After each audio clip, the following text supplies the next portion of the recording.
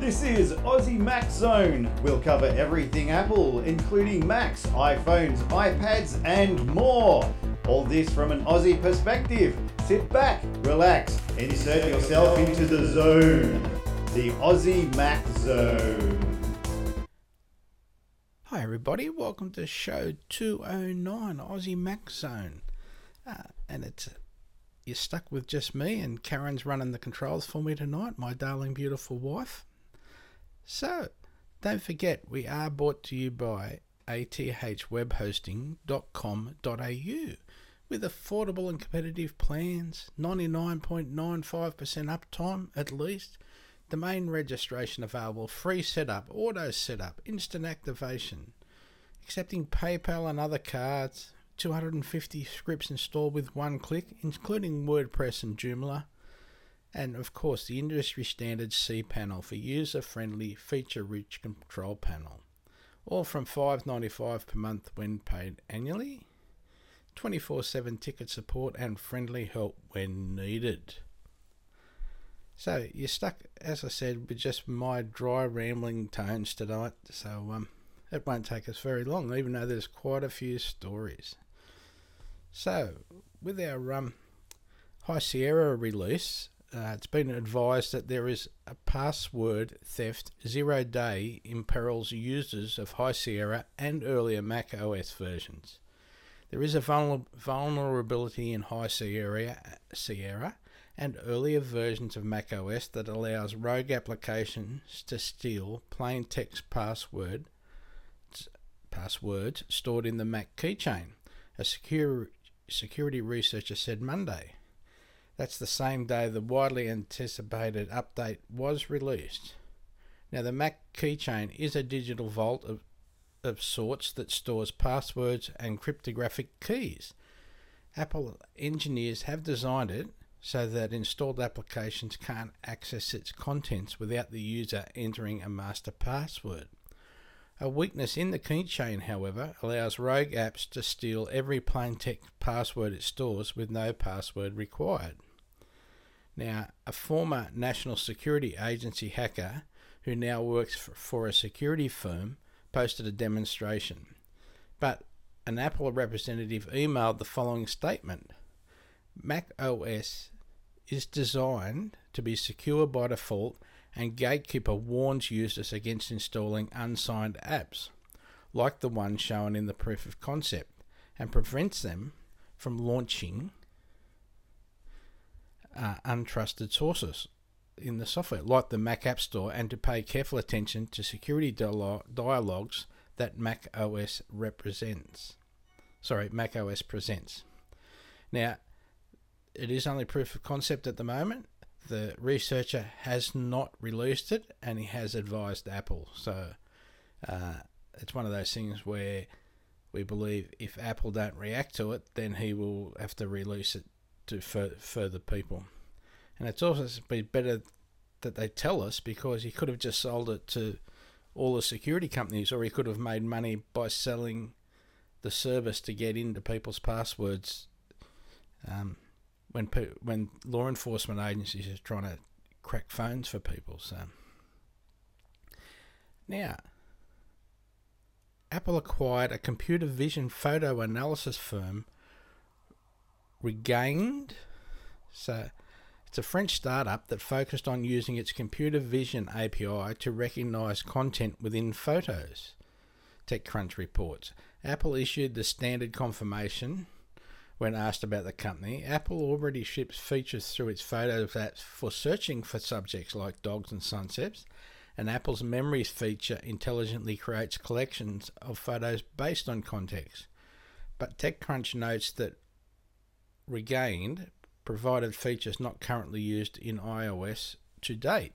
Regained goes one step further and can tell you the technical and aesthetic values of your photos. For instance, if you shoot a bunch of photos in burst mode, Regained could automatically find the best shot and use it as the main shot in your photo library. Regained could also hide duplicates. Interestingly, Regained also analyzes your face to determine your gender, age, and emotion. It is unclear if Apple had enough time to leverage Regain within iOS 11, and Apple may have combined Regain technology with the new Face ID Center in iPhone X to reinforce an emoji facial expressions, for instance. And I'm sure there will be more to come. Apple has a number of other machine learning and facial recognition firms it has acquired, include Emotient, Perceptio, and Turi, which have boosted the recent focus on AI features being highlighted in Apple's software. Now, High Sierra. This is after 1 week. So I personally have had no issues. The install took 45 minutes, and I do not have music or pictures on my boot drive. There is one thing I do find unusual is when backspacing text. It has a slight delay removing the letters, whether in a document or in a file names. So it can actually, you can see what you're actually deleting. It just takes that, it's sort of 2 or 3 steps behind, and I don't believe it's the speed of the machine.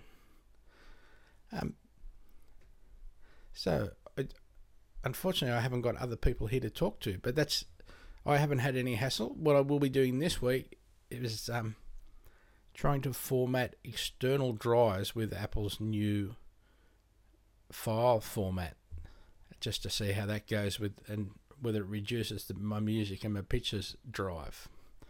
So that will be interesting, but of course, do a backup. So we've got also now a happy birthday, 44 years, September 25, 1973. Microcomputer Machines of Canada introduces their MCM70 microcomputer at a programmer's user conference in Toronto. Possibly the earliest commercially manufactured device that can now be considered a personal computer. It's got, looks like it's got a little display, a couple of tape decks, a keyboard, proper keyboard that we're used to now. So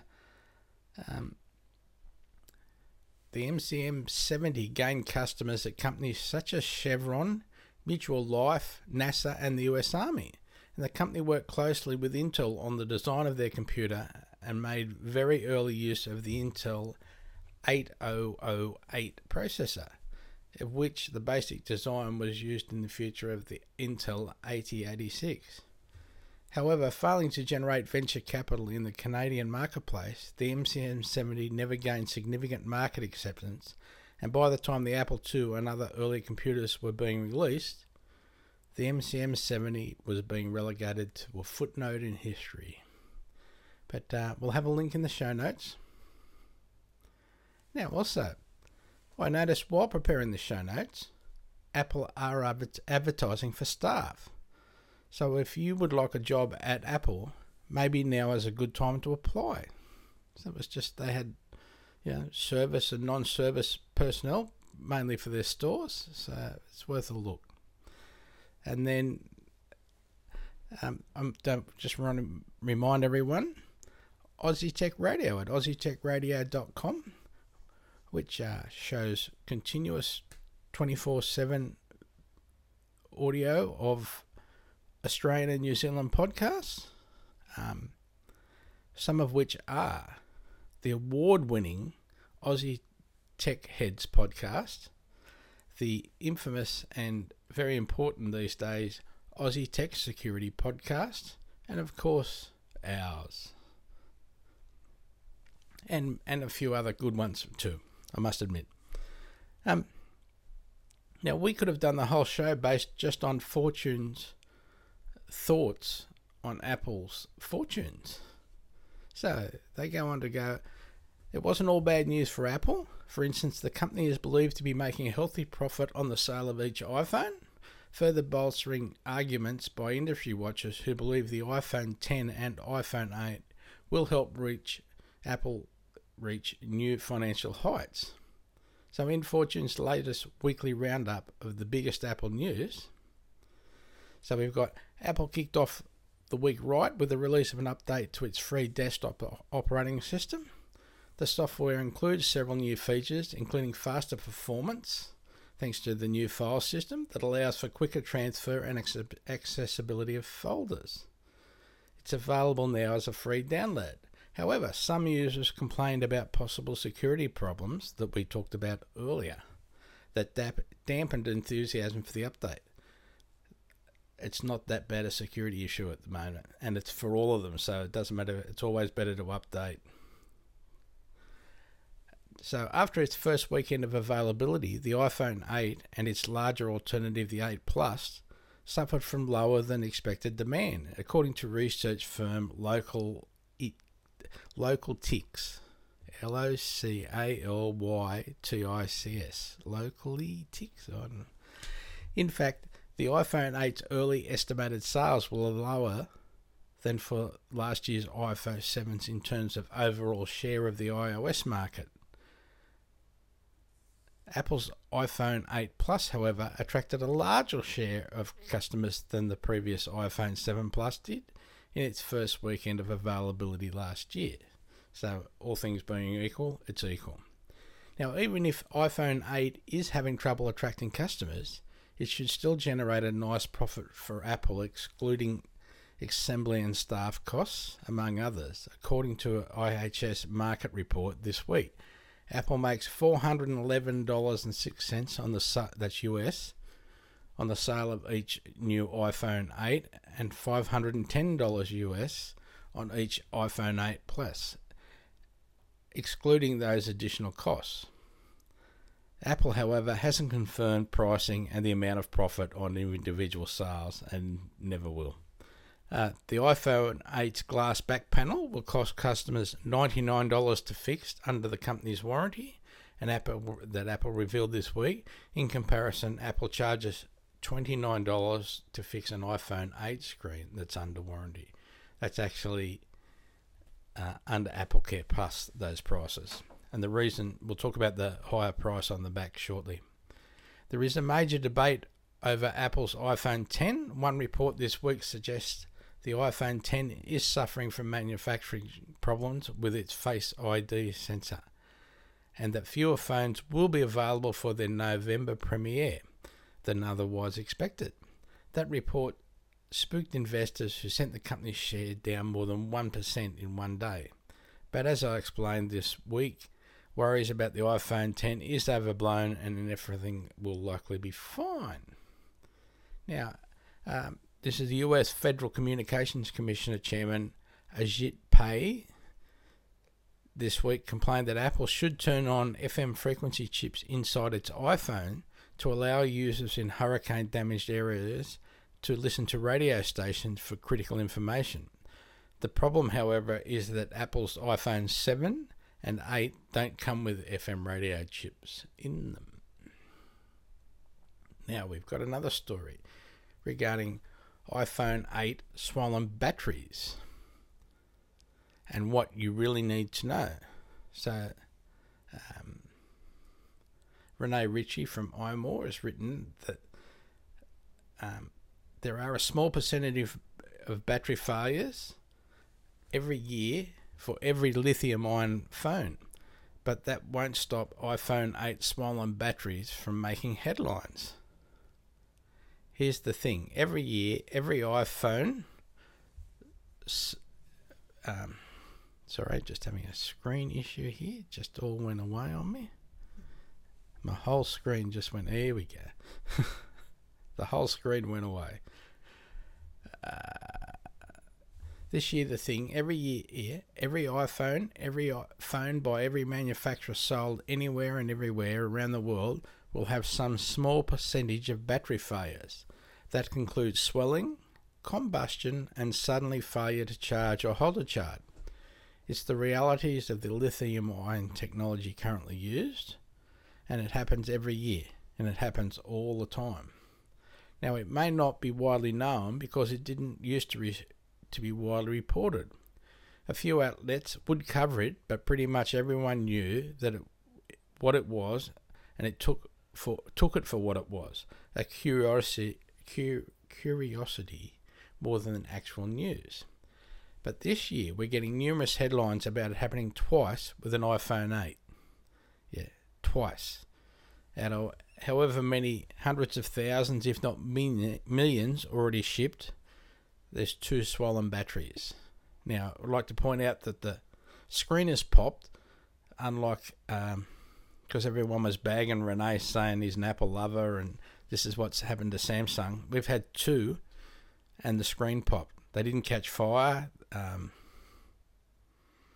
and even the the new style battery also had a problem on the Samsung, but they absolutely were bagging Renee for some reason. So, yeah, 2 out of thousands and thousands and thousands, or if not millions, of phones.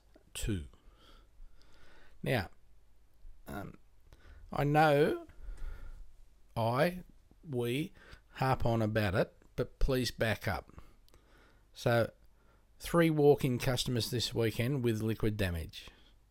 So the first question is, can I have my data? Where it should be, can you fix the machine? I've got a backup. So please, everyone, go and make a backup. Be awesome. So hard drives are so cheap these days. Please do it. Now, what we alluded to earlier, be aware. The iPhone 8, 8 Plus, and the 10 with the glass back is expensive to replace the back because of the induction charging. So maybe it's time to get a case and the AppleCare Plus that you can get for your phones. So in Australia, it's $189 for the iPhone 8 or $229 for an iPhone 8 Plus. But that makes the cost of replacing the front or the back very, very cheap. You can get 2 in that warranty period. You can get 2 times where you've dropped your phone and broken the glass.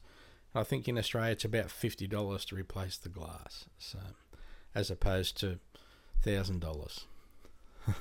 So yes, so yeah, maybe it is time to get a case, a really good one. Think about it. Even though now and also a good point is, but now with the glass back, the phones are easier to hold on to. So that's it. Nice and quick. Sorry it's only me. No one to bag out. But thank you to my darling wife for doing the switching.